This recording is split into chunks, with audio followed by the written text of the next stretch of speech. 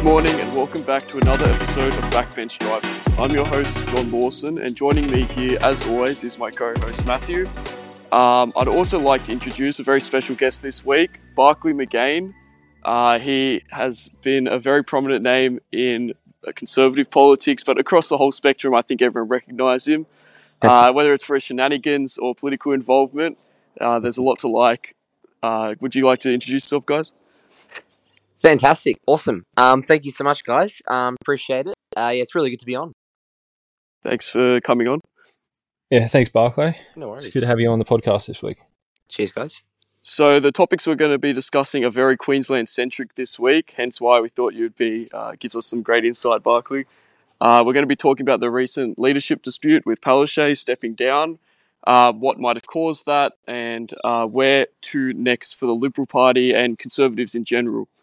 So, Barclay, before we launch into the actual topics, would you like to give us a little intro into your history in politics and why you joined the Liberal Party, what's happened since then? I think the audience would be very interested. Yeah, for sure, guys. So I had the really rare opportunity when I was in grade 11 studying on the Gold Coast to go on a fully funded scholarship over to the US to do speech and debate over there. That was in around 2016. And obviously in 2016 was a big year in the United States. And I had the privilege to go to a few different states, traveling around doing speech and debate. And I also had the opportunity to go to a Trump rally. And for a lot of people our age in conservative circles, obviously the Trump effect was huge and impossible to ignore. And it was a lot of people's entry into politics. And as much as I'd been a member of the Young LNP here in Queensland prior to that, I think that's where I definitely honed in a lot of my views, because over there, everything is so partisan and so divisive over there, and everyone almost feels like they have to have an opinion on something if they're able to contribute into intellectual conversation or something like that. So yeah, it was really good over there. I had a very eye-opening experience, seeing a lot of different things, and then coming back here, I suppose I really honed in on my involvement with the Young LNP. We had the 2017 state election, and I was very involved helping out there, and eventually it led to, straight out of high school, me being offered a 6-month full-time role working on the re-election of the Morrison government with the Queensland Liberal National Party headquarters, and that was an incredible opportunity. For about 3 months, I was put up in a hotel in the city, and we're working pretty much 7-day weeks, pretty much altogether. And it was getting quite, intense in the final weeks of the campaign. And obviously, a lot of people will recall the 2019 federal election was supposed to be the election that Scott Morrison lost. And of course, he went on to win. And at the time, we thought, he was the saint of conservatism that came out and was able to knock off Bill Shorten. This is obviously not too long after we'd just gotten rid of Malcolm Turnbull as Prime Minister. So we thought that he was, quite a great leader. Obviously, it turned out maybe not to be. Quite critical of Scott Morrison these days. And I think, to be honest, a lot of people are. He turned out to not be what we thought. So not long after that, I went and I started studying at university. So I study economics at UQ. I recently graduated, actually, so I'm pretty stoked about that. Congratulations. Thank you, mate. Appreciate it. But in the end of 2019, or maybe midway through 2019, I ascended to the role of president of the Gold Coast Young LNP. And that was something that I was super proud about. It was the largest branch, and I was the youngest ever chair in the history of the Young LNP. And we're only 19, and we had a super young, fresh-faced executive. And kind of one of the big things that we wanted to do was really galvanise involvement. So one thing that you might be familiar with on the Gold Coast is that we almost have wall-to-wall Liberal Party MPs all around. So the idea of coming out to campaign on a weekend for many seems a bit redundant, because the candidate will always hold on. It's always a safe seat, that kind of thing. So we really wanted to increase that kind of membership and also the participation from the members. So we decided to do a suite of, new kind of reforms to the branch in ways to promote it and things like that. And we decided to do a schoolies video in December of 2019.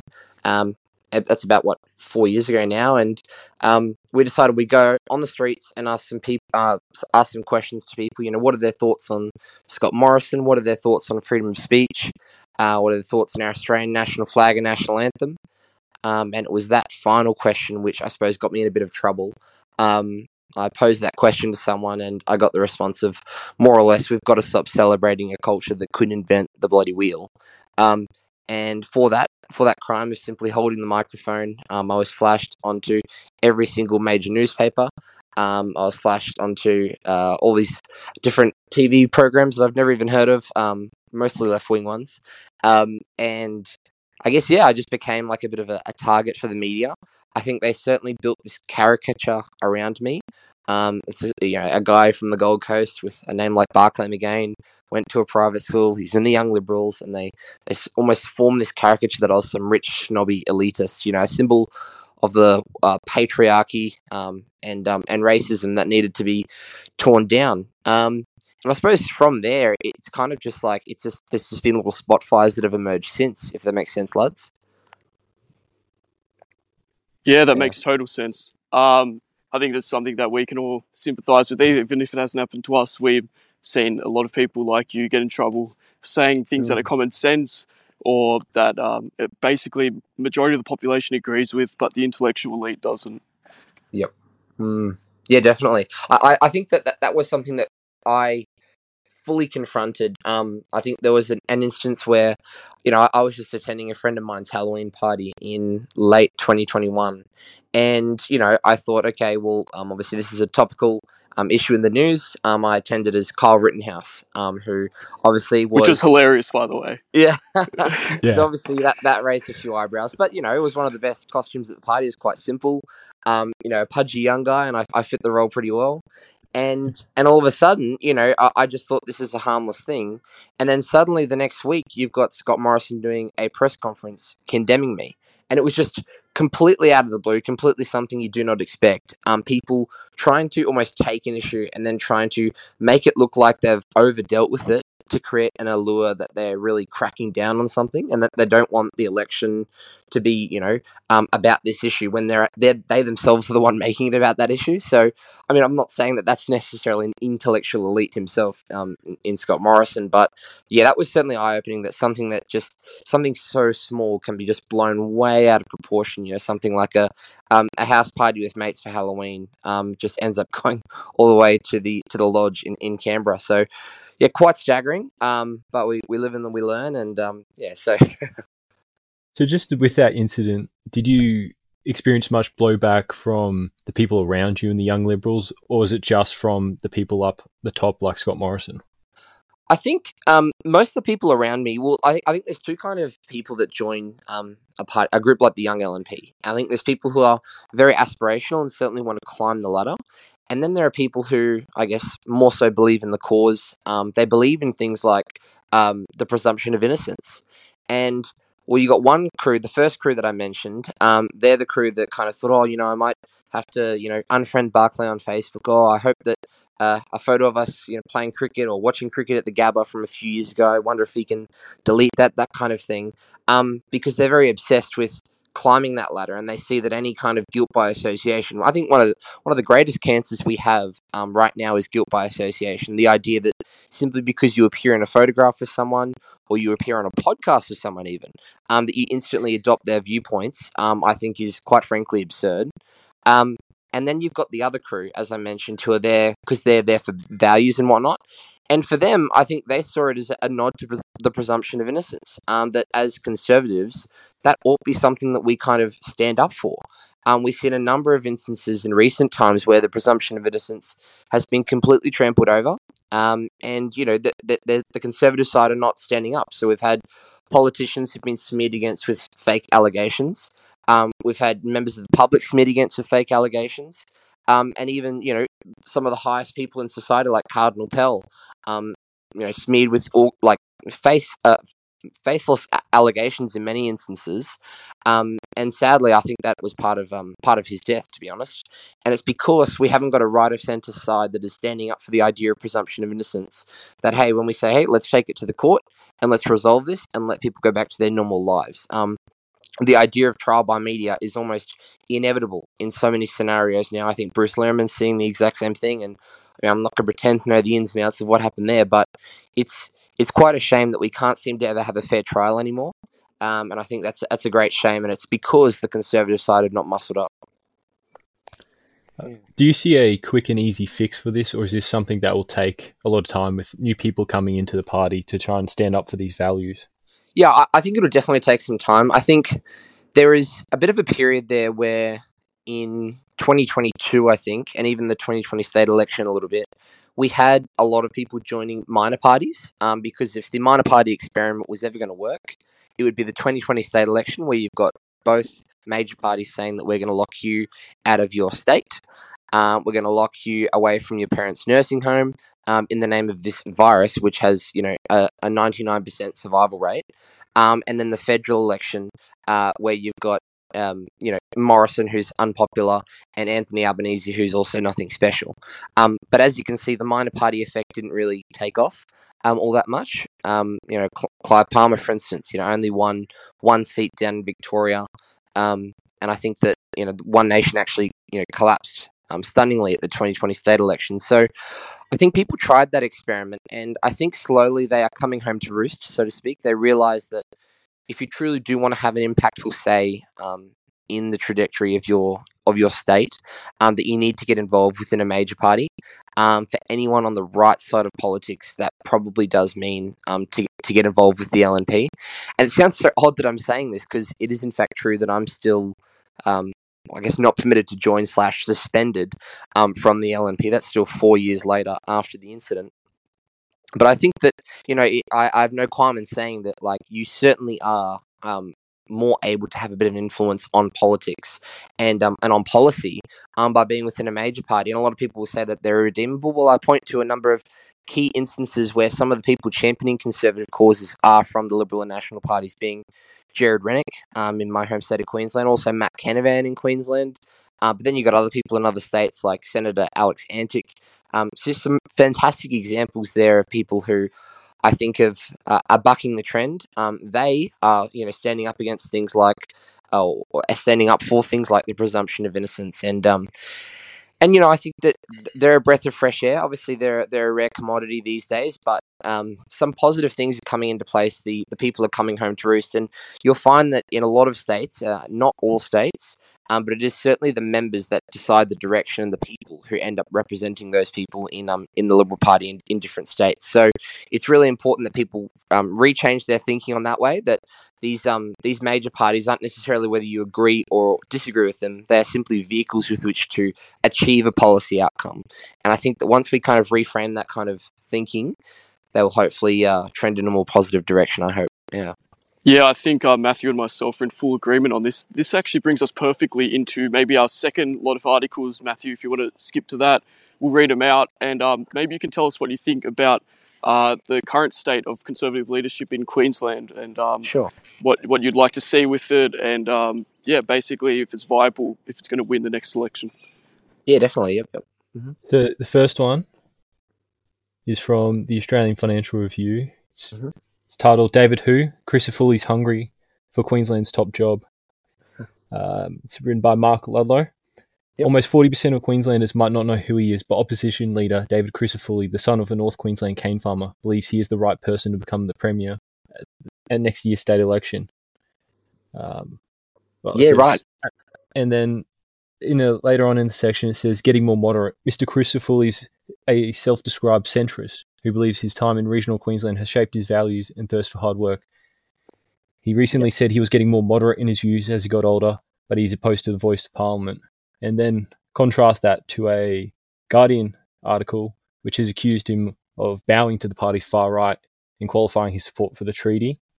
And basically says that in a hearing to the party room and to the branches, he's gone to the far right of the party. So I just wanted to see what Barclay thought of that.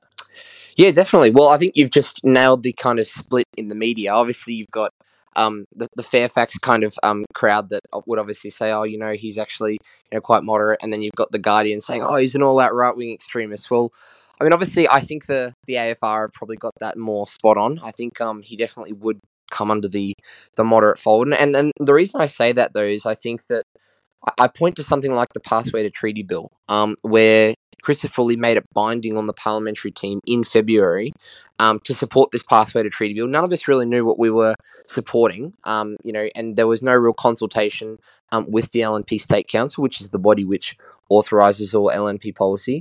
And he went ahead and supported it because at that time it was tabooed to be against the voice.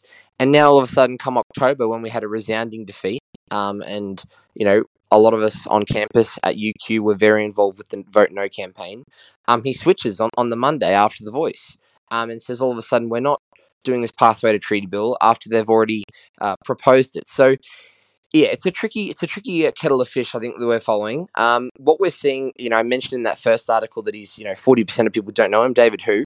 But I think that it is also hard to get, I guess, a bit of name ID, particularly in state politics. It is so seldom covered. It seems to be that a lot of the journalists nowadays in the political media seem to gravitate towards the federal field, and there is so little coverage of state politics in Queensland. And the reason why that is, I truly believe, is because there is no upper house. Plain and simple, every other state in Australia has, the House of Reps, and then they have the House of Review, right, the Legislative Council. And that is something that we did away with about 100 years ago. And as a result, if the governing party of the day has a majority in the Legislative Assembly, which the Labor Party currently do, it almost feels like everything else is redundant.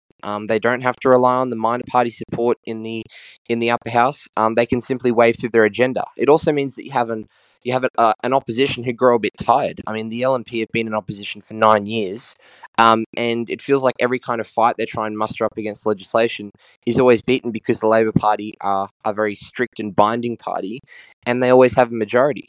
So it's quite tough. I don't envy their position, but at the same time, I think that it would be a lot better if the scope was a bit broadened. Like, if we are truly looking for a conservative horizon here in Queensland, which I do think has the ability to happen. I mean, we saw the voice result was unreal here in Queensland. But currently, I think their scope is quite narrow. Obviously, Christopher, to his credit, is focusing on the issues that matter. That's his line: is the cost of living crisis, the health crisis, the youth crime crisis, and the housing crisis. But I think if we don't start talking about issues where a lot of people are very, very passionate about, reforming the abortion laws. I mean, that's something that's very, very popular within the party, at least. I know there's a lot of internal pressure for him to support overturning those kind of things. I think he'll actually be considered a bit of a conservative leader. Other than these, what you'd call a small target strategy. And I truly do think that as much as the LNP are ahead in the polls, and obviously we've got this new guy now, Stephen Miles, which, fair to say, might change things in the next month. We'll see how that adjusts after the Palaszczuk's left.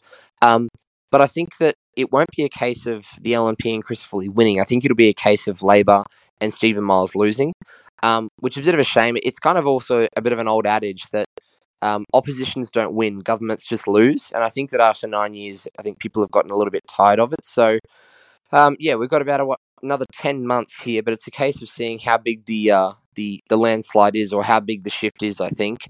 Back in 2012, obviously, the LNP romped to power with over 80 seats, which is just unheard of under Campbell Newman. I don't think it'll be that big nowadays. I don't think Chris Foley is a Campbell Newman type figure. But I'm hopeful it could be a win. Yeah. Yeah, because especially considering Campbell Newman was mayor of Brisbane, is very popular within metropolitan southeast Queensland, had that name recognition, whereas Christopher Foley will not get that much support in suburban Brisbane. Yeah, I think that's definitely true. I mean, he was someone who was from North Queensland, and then he moved down to my patch, actually, and I actually remember road siding for him heaps. Sometimes in the pouring rain on the Gold Coast. As he made his way into Parliament in 2017, and he kind of, I think, lacks that support maybe in Brisbane that Campbell had. Obviously, it's not attainable for everyone to have, but Campbell certainly did have that allure, the can-do attitude. It was a favourable time as well in 2012. Don't forget, for Campbell Newman, because we just had the Rudd-Gillard-Rudd fiasco, and as much as that's federal politics, it certainly does translate on a state level. I wonder, in 10 months' time, how much the botched voice decision will be playing on people's minds. I don't know. We've obviously got a council election coming up in about 3 months here as well, and I don't pay too much attention to council politics, but again, that also probably affects what happens on a state level, I'm sure, as well. So it'll be an interesting time coming up. I think we'll all be watching pretty closely. And fingers crossed that, if we have Crisafulli leading the LNP and leading the state for the next 4 years, that we get some kind of conservative outcome. I'm not too sure if I'm frank. I'd love to give more of an assured response, but perhaps not.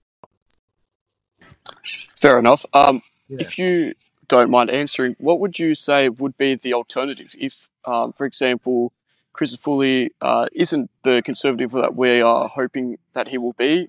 What would be the way that someone who they might be interested in joining the Young Libs or the Liberals, how could they hope to push for an alternative that is more in line with our values? Yeah, definitely. Well, I think you have to get involved. So, for instance, there's a lot of key decisions that are being decided in Queensland almost every day via the LNP's body, which is the State Council. And that does decide all the party policies, and it decides all the party Senate candidates and managerial matters. So what does that look like? So every 6 years, for instance, the Senate, the State Councillors all meet, and they decide who will be on the Senate ticket at the next federal election.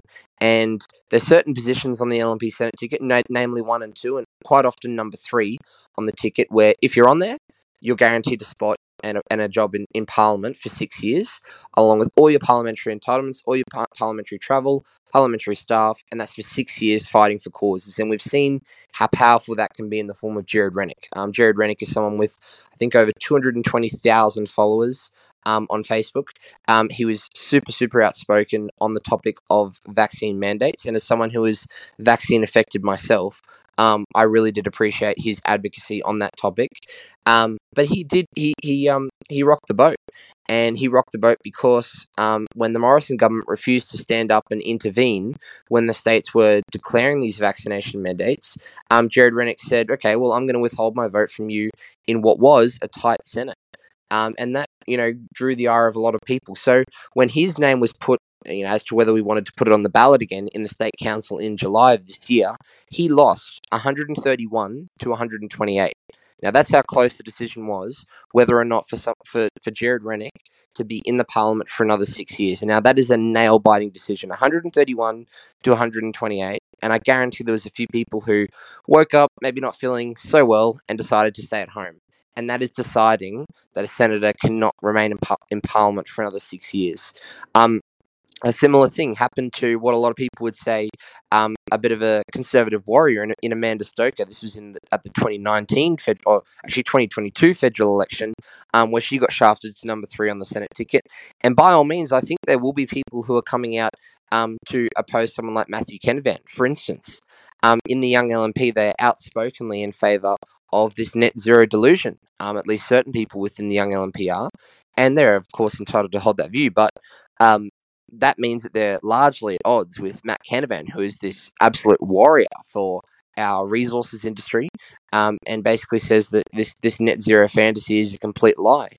And make no mistake that there'll be people within the party machinations trying to take out someone like Matt Canavan from continuing his career in politics on the Conservative side. So I think that that's where the battles are being fought and won in terms of allowing Conservative people to remain in politics, at least on a federal level, but also on a state level. There's a number of people who are running as candidates. I mean, I mentioned Amanda Stoker before. She's now running as the candidate for Oodgeroo, which is a seat that you'd like to think she would win.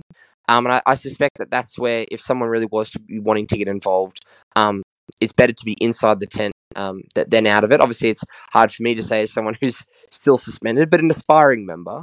And yeah, I think that's probably where they're best placed. Yeah. So on the broader conditions in Queensland, it's not really a state that, like New South Wales or Victoria, has this well-established moderate and conservative party figures in the national level, especially with Trevor Evans losing in the last election. Do you see any sort of momentum towards the conservative side in the Queensland LNP? I think that on the federal level, that there's certainly a rift. I think there's definitely a rift in the sense that the state team is seen to be, I don't know if the term is even moderate conservative. I think it's almost establishment versus anti-establishment.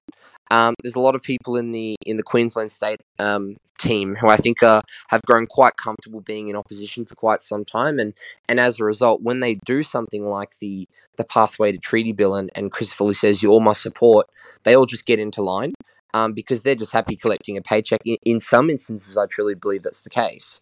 And then on a federal landscape, you've got a whole heap of ideologues. You've got some fantastic thinkers and speakers like Henry Pike and Luke Howarth, and as I mentioned before, Matt Kennedy, and even Colin Boyce up in central Queensland. A whole heap of what you'd call mavericks. And they're people who, if you ask them to get into line, they'll say, okay, well, I'll get out of line. And that tends to be something that has characterised a lot of the Queensland federal team, at least. Obviously, we've got Peter Dutton up here who, had the courage to at least stand up against the voice to Parliament, which I think a lot of people maybe don't give him enough credit for. I think that we truly could have had a different outcome if it was a case that this was a bipartisan issue, or even if he said that, oh, you must have a conscience vote on this issue. So I think that, there's certainly not enough of a presence to, I guess, call people moderate here. Like, even the people who I would consider to the left of the party were still probably voting no on the voice. But I think that, it's definitely that the state team are a little bit at odds with the federal team. I'd say that if anyone was to be on the left of the party, or I guess you could say a moderate, would be someone like Senator James McGrath, who I think definitely goes around to a lot of meetings and would say that, oh, I'm a conservative because I like the Australian flag. But then you look at his voting record and the things that he supports and the candidates that he supports, you'd find that he comes to the left of the party on a number of issues. He was someone who, for instance, knifed Tony Abbott and gave us Malcolm Turnbull. And a lot of people in regional areas maybe don't know or forget that happened. So, we certainly do have them. We certainly do have that kind of divide. It's maybe not as factionalized as a place like New South Wales or Victoria, like you mentioned, mate. But yeah, the lines certainly do exist. And oddly enough, they're not really based on the old Liberal and National. Like, you would have thought that in a merged party, because obviously in the other parties, they're the Liberal Party, that you've got the Liberal and National. But that's really not even the divide anymore. I'd say it's establishment and anti-establishment, and the idea of the rift between the Nats and the Libs, it doesn't really happen anymore. It's kind of just we're all the LNP, this weird hybrid, this weird formula, and we just rock with it. Yeah, right. I think that's a dichotomy that we can all see with the establishment versus anti-establishment all across the political spectrum. And it just so happens that the ideology, or I suppose you could also say Christian beliefs that we hold, would put us at odds with the establishment. So supporting an anti-establishment candidate, or at least pushing slowly in that direction at a party-wide level, I think that's hugely beneficial, and it can give rise to opportunities for someone who is a genuine conservative, who is a true renegade, and will go out there and put forward our concerns and do something about it. It gives rise for an opportunity for them to step forward and have more play. Yeah, definitely. So I definitely agree with that. And it's about more people getting involved. That's probably the takeaway that I want people listening to definitely hear about, is that they really need to. I definitely fell into a trap of just thinking that I could just whine about it on Facebook, or I attended a March for Life rally earlier this year. But it's really clear that the number one thing that you can do to, I suppose, anger the establishment, or really get under their gears, is become a member of, if not the LNP, any political party. So I think that's really important to recognise what the people perhaps you don't like don't want you to do, and then go ahead and do that. Yeah, absolutely. That's something Matthew and I are big advocates for, getting involved in the party, not just sitting back on your hands. Fantastic, yeah. I think that winds up that topic more or less. Matthew, you want to take us into the Palaszczuk outing, and we'll talk about that a bit? So from the conversation here, written by Paul Williams, professor at Griffith University, says, with Anastasia Palaszczuk gone, can Labor achieve the unachievable in Queensland? Democracies are by nature systems of stability and change, but north of the Tweed River, Queensland politics is very much about stability and only a little about change. Where, for example, New South Wales has seen 9 premiers over the last 20 years, Queensland has seen just 4. Yet a changing of the guard is now occurring after Queensland Premier Anastasia Palaszczuk, the daughter of a Labor cabinet minister and the last of the COVID-19 era premiers, tearfully announced her resignation as the state's 39th and second woman premier. With the coming of the silly season, it's perfect time for the leadership transition. Labor can begin 2024 with a clean page. When Palaszczuk departs on Friday, she will have served 8 years 305 days, becoming Queensland's 5th longest and Labor 3rd longest serving Premier. She has represented the very safe Labor seat of Inala in Brisbane Southwest since 2006. And she, yeah. You're right. Okay. Yeah, no, I think that probably sums up that article. And I think that, I think obviously we saw Palaszczuk was first elected as the leader after obviously Campbell Newman's massive romp in 2012. And that was because the Labor team was basically just a team of 7. So there's only 7 Labor MPs elected in all of 2012 at the state election. And she kind of became this accidental leader. And then when Campbell Newman, the polls started to trend south for him, and there was a massive mutiny, I guess, amongst the general state, she became this accidental premier, not just the accidental leader of the Labor Party, but this accidental premier. And that's where, in 2015, you had this odd scenario where the left of the party, so obviously Labor have more organised factions being Labor left and Labor right. The left of the party for quite a while now have always had the numbers, but they were unwilling to knife the Golden Girl Palaszczuk, who managed to win back an almost unwinnable 2015 state election. So they persisted with her for the 2017 and 2020 election, and they said, no, the 2024 election was too much. And I think it genuinely was a case that she was tapped on the shoulder saying, hey, your time's up, you got to go. And of course, she was replaced with someone from the left faction. And that's why when you saw who was going to be the leader that last week, you saw 2 people from the left being put up, i.e. Shannon Fentiman and Stephen Miles. And there was never a discussion about Cameron Dick because the Labor right don't have the numbers in the caucus. But how do you select a leader in the Labor Party? So it's in 3 parts. So there's the parliamentary team, and then you have a vote of rank and file members, and then you also have the union pick. And the union pick has grown quite loud in the sense that you've got a lot of union bosses who seem to control the different wings of the unions that are associated with the Labor Party, to the point where they will have more power than a general member, a general parliamentary team member in the caucus. But as is the case with so many things now, these things are decided before it even goes to that 3-tiered voting process, because they knew that the voting process would get ugly and would play out in front of the media. So I think basically it was a case of all those 3 people met in a room, Cameron Dick, Shannon Fentiman, and Stephen Miles, and they kind of said, look, you got the numbers, okay, let's go ahead. So Stephen Miles ended up being the pick. He's someone who's certainly not been kind to me in the past. He's essentially Labor's pitbull, and will go at any kind of small target issue, i.e. someone like myself, just to try and make the entire LNP seem like they're always in the headlines for the wrong reasons. And yes, obviously he's their guy now. He's their guy for the next 10 months. I don't think he's that likable.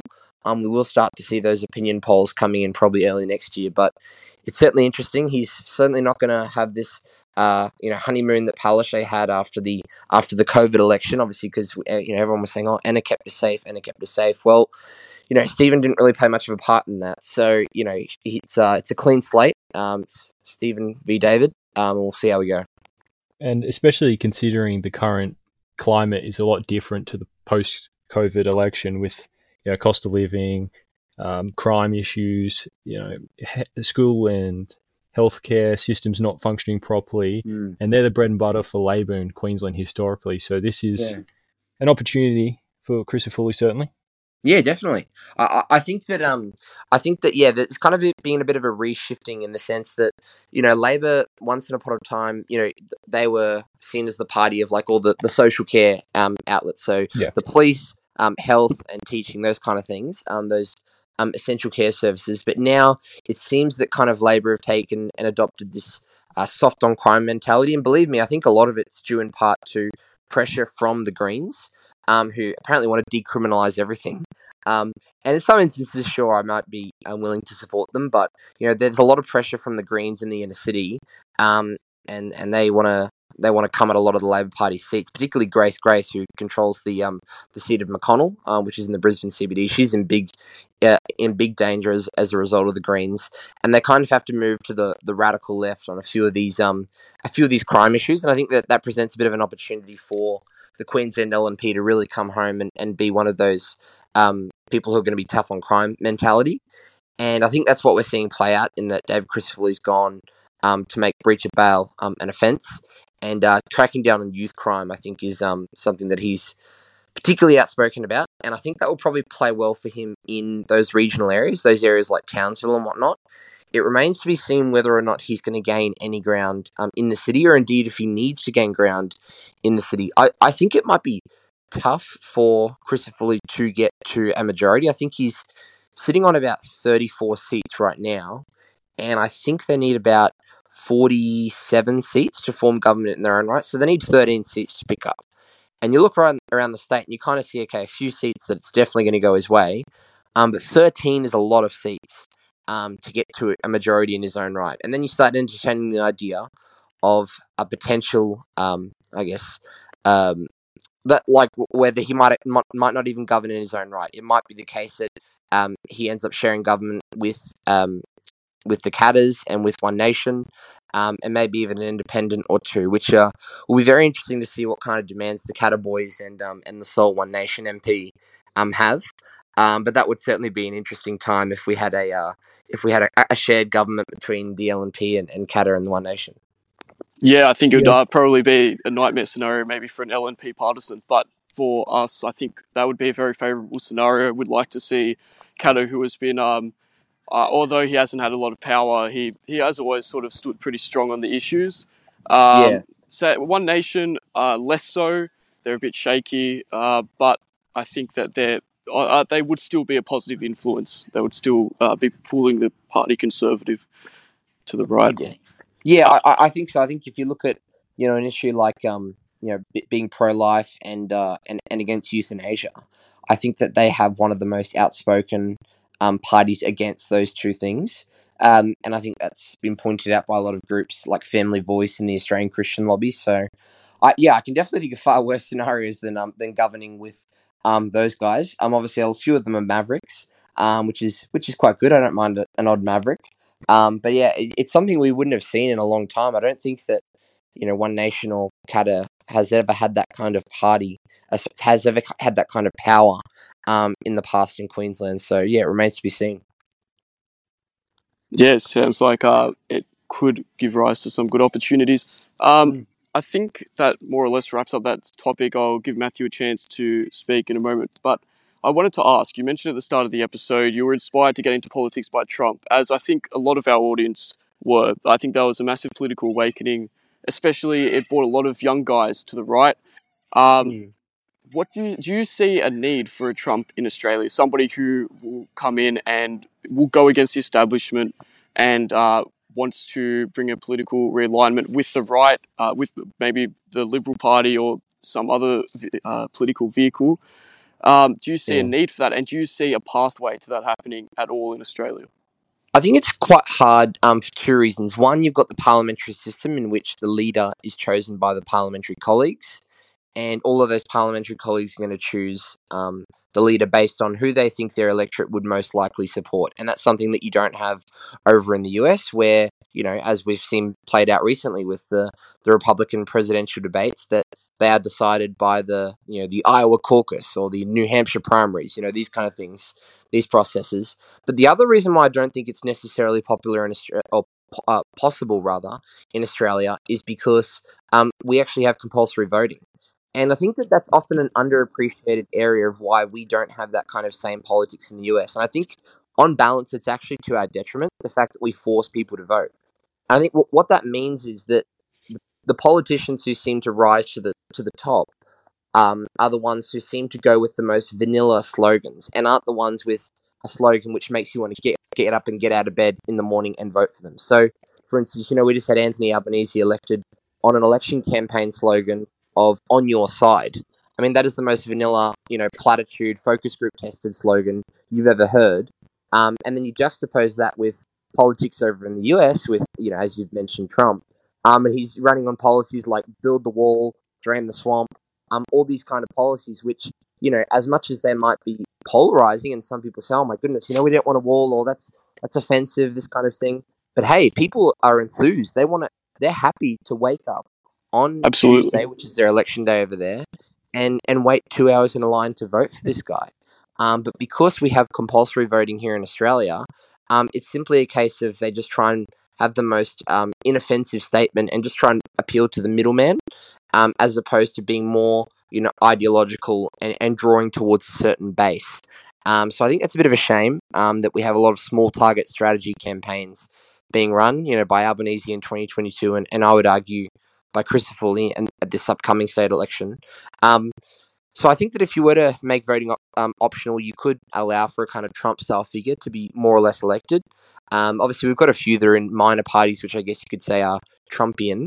But we certainly are a two-party system, and if you were to have a true leader, that has to emerge within a major party, and that does look quite tough to happen, I would think, yeah.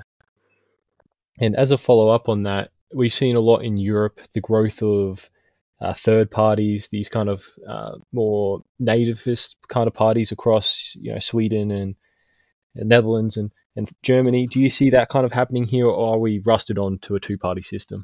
I think we are pretty rusted onto a two-party system. I think that there will be certain elements that emerge. I mean, look, particularly in Queensland, I've said it before, but there is no upper house, and that is a huge blow to a lot of minor parties. You look south in a state like Victoria, and you've got what I consider to be some fantastic people from minor parties, being David Limbrick from the Libertarian Party, who, I mean, you could almost say was the de facto opposition leader against Daniel Andrews during some of the worst lockdowns Victoria has ever seen. And you go to New South Wales again, where you've got another group of people in the upper house in John Ruddock, again from the Libertarian Party, and also Mark Latham from One Nation. But in Queensland, you've got zilch. You've simply got the three Cowboys from way up north. No one ever really sees them. And the One Nation MP as well, who's up there. So I think that, yeah, it is quite hard to see that kind of thing happening because, we don't have an upper house here. But yeah, I think it's a bit tricky. I hope that answers your question. Yeah, no, it does. So taking all that in consideration, and especially what we said earlier in the episode about getting involved, do you think that if, for example, maybe a listener to this podcast right now, they said, I want to change Australia, I want to, secure our borders, drop the crime rate, and stop all this cancel culture, for example. Yep. Say that he got involved in the Liberal Party and he managed to rise to some sort of electoral position. Do you think that the base would go for that? I think that you said earlier with that Trump's base really loved that. They enthusiastically went out to campaign for him. Could somebody like that here win their election? I think they can. I think that it's a case of, the sad reality is that the party head office, and obviously being within a major party comes with it the idea that you have to be electable, and electability is very much a key issue. And I would argue that the scale of sticking to your ideological principles and remaining electable have skewed way too far in the idea of electability. I think that means that we're caving on a lot of key principles that we often fought for. So I think it'd be hard. Obviously, I'd love to see an ideological realignment, and I think we are seeing that when you're getting more conservative outcomes like the pre-selection of former Senator Amanda Stoker out in New and a number of other things that are coming maybe towards a more conservative direction, like Peter Dutton coming out against the voice to Parliament. If you were to get someone like that and they were able to pass through party vetting, which is obviously a tricky thing, and also will remain the ability to be in a safe seat, then I think that, yeah, you could definitely get some, like a bit of a conservative manifesto going, at least in the state team. And I think, boy, oh boy, like sometimes I do think that they are in dire need of some fresh ideas. I mean, in 9 years of opposition, it feels like they've brought all these policies to the next election and then they get wiped out or they get voted down and then they have to go back to the drawing board. So they're kind of running out of ideas now. And I think that some kind of conservative reawakening could be really positive. I don't know that there's anyone forthcoming, obviously in the next year. I think again they're going to continue with this small target strategy of people coming forward, and their number one issue is the health crisis. And sure, anyone from any side of politics can say let's fix the health crisis, but someone who can actually take on and fight the culture war a little bit more. I think that would be something that would be in dire need of. Obviously, they get great support within the internal party amongst the membership. The membership love it when people take on the left, so to speak. But the party head office are all about you're definitely fighting the small target strategies, because their focus group tested polls mean that's the way in which they're going to achieve government, because that's how they saw Albanese do it. So remains to be seen whether that's going to be an effective strategy. But if it's an effective strategy, I'd argue at what cost? At what cost are we trying to win government just to be an incarnation of the left, an incarnation of a pale imitation of the Labor Party, which Tony Abbott coined it as. It's something that we need to definitely try and avoid. That we saw in New South Wales. I think you mentioned before that they'd have a lot of premiers in just a 20-year period. And the Berejiklian government was one of the most radically left in recent memory, passing a whole suite of social changes, passing massive native title laws back in the hands of what I would call the Aboriginal industry, and I think that mass scale changes to the economy as well, and my goodness, don't even get me started on net zero and the monstrosity that is. So And I think we're legalising yet to abortion as well, I'd throw in there. yeah, abortion as well, that they went quite radical on, and there was a number of MPs in Queensland, even in the LNP, who supported that. So yeah, it's to go back to your question, it would be quite exciting, and I definitely that's someone that I'd definitely look at getting behind, and I think a lot of people within the party would. But whether they can survive the modern day media, I mean, the media are just ruthless, right? The moment they get a whiff that you are someone who has values, has principles, and is conservative, they will come for you like there's no tomorrow. They will be on your doorstep. They'll be ringing your doorbell. We saw someone like I'm not sure if you guys are familiar with Moira Deeming, in Victoria. Yes, yeah. She is someone, she was someone who, stood up at the Let Women Speak rally simply to say that men should not compete in women's sports. And boy, she was tarnished in the media as a Nazi, and even by her own party leader, John Pasuto, and kicked out of the Parliamentary Liberal Party. I mean, my goodness, this is something that I would think that Conservatives have broad support on, and that we should be out there fighting. But instantly we want to point the finger at each other and call each other Nazis, and it's just so odd. It beggars belief, but yeah. It's unfortunate. Everyone's scared of their own shadow. I think Yeah. you're perfect proof of what happens to someone who even just acts like the ordinary Aussie acts, like chats with their mates. And for example, the video that you recorded with your interview, that's not a conversation that is completely alien to the average Aussie. They say things far worse than this every day. Yep. Schoolboys joke about things that would make these politicians cry. Yep. So I think that we have to really get away from this absolutely being so petrified of the left and what others will think. Definitely. And Yeah. I think something that will help with that is building this supporting infrastructure around the party. So if you have media outlets, you have donor circles, that kind of stuff, so the party doesn't feel as much pressure from the mainstream media, would help. Yeah, definitely. I think that one thing that I've definitely tried to do, obviously someone who's been, on the peripheries of the party for the last 4 years, has been, I kind of realised that the way in which you get a strong Liberal Party or a strong Liberal and National Party is by having good think tanks. So there's a number of key organisations which I think, people should support. If they are faith oriented, you've got groups like Family Voice and the Australian Christian Lobby. But even just for general conservatism, you've got an organisation like CPAC, which happens every year. You've got the Institute of Public Affairs, the IPA, and the Centre for Independent Studies, based down in Sydney. A number of key good organisations worth supporting on the centre right of politics that I think people should well and truly get behind. Because once those organisations are, plentiful with members and plentiful with donors, then they can pump out quality research, and then more or less we can kind of use that as a bit of a shield when the left try and come for us on a topic like Australia Day, for instance. So every year the IPA commission research into whether people want the date of Australia Day changed. They provide that research to counter the left-wing narratives that, we must need it changed, and they take videos of people protesting on the street. They say, look at the groundswell of support for people wanting to change the date. Well, the IPA actually do the research, and they hand it to every single Conservative MP, and they say, here, use this poll to demonstrate to your people that if we pursue an agenda of trying to change Australia Day, which is fundamental to our nation's history, you are going against the will of the people. And it's that kind of research that when you equip, an otherwise, I guess, unsuspecting MP who simply just wants to win their seat, they're convinced that, to support this and to support changing the date would be going against the will of my people, so I'm going to vote against it. So I think that's something that, there's an MP here in Queensland, Henry Pike, who's very outspoken about against changing the date of Australia Day, and also efforts to change our flag. Don't forget that if they can try and change our constitution, they will come for absolutely everything. That's what they tried, obviously, with the Voice to Parliament referendum. So yeah, there's a few things going on there that I mentioned, but hopefully it all ties in. Yeah. Yeah, no, it all ties in perfectly. Was there anything that you wanted to ask, Matthew?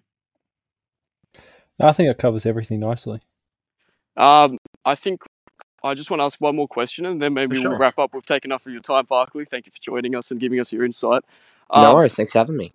I just wanted to ask, with the Voice to Parliament outcome, I know that you were public in advocating for the no side, as were Matthew and myself. We wanted to, stop the Voice in its tracks, and in the end, Australia did. Do you think that this is like our Brexit moment or our Trump election? Yeah, I think it's really important that it is, and there will be a narrative which emerges from the left to try and downplay it. And obviously, make no mistake, we still are in this kind of reconciling point where we don't really know. Everyone, the dominoes are kind of falling. Obviously, everyone, back earlier this year thought it would pass. Obviously, you look to things like Brexit and the Trump election, which are just unreal results that no one expected. I think this kind of was and kind of wasn't. So I think it kind of was in the sense that there was a huge galvanizing of conservative people that realized, hey, if we actually muscle up and take on an issue, we can fight it and we can win. So I think that was very positive.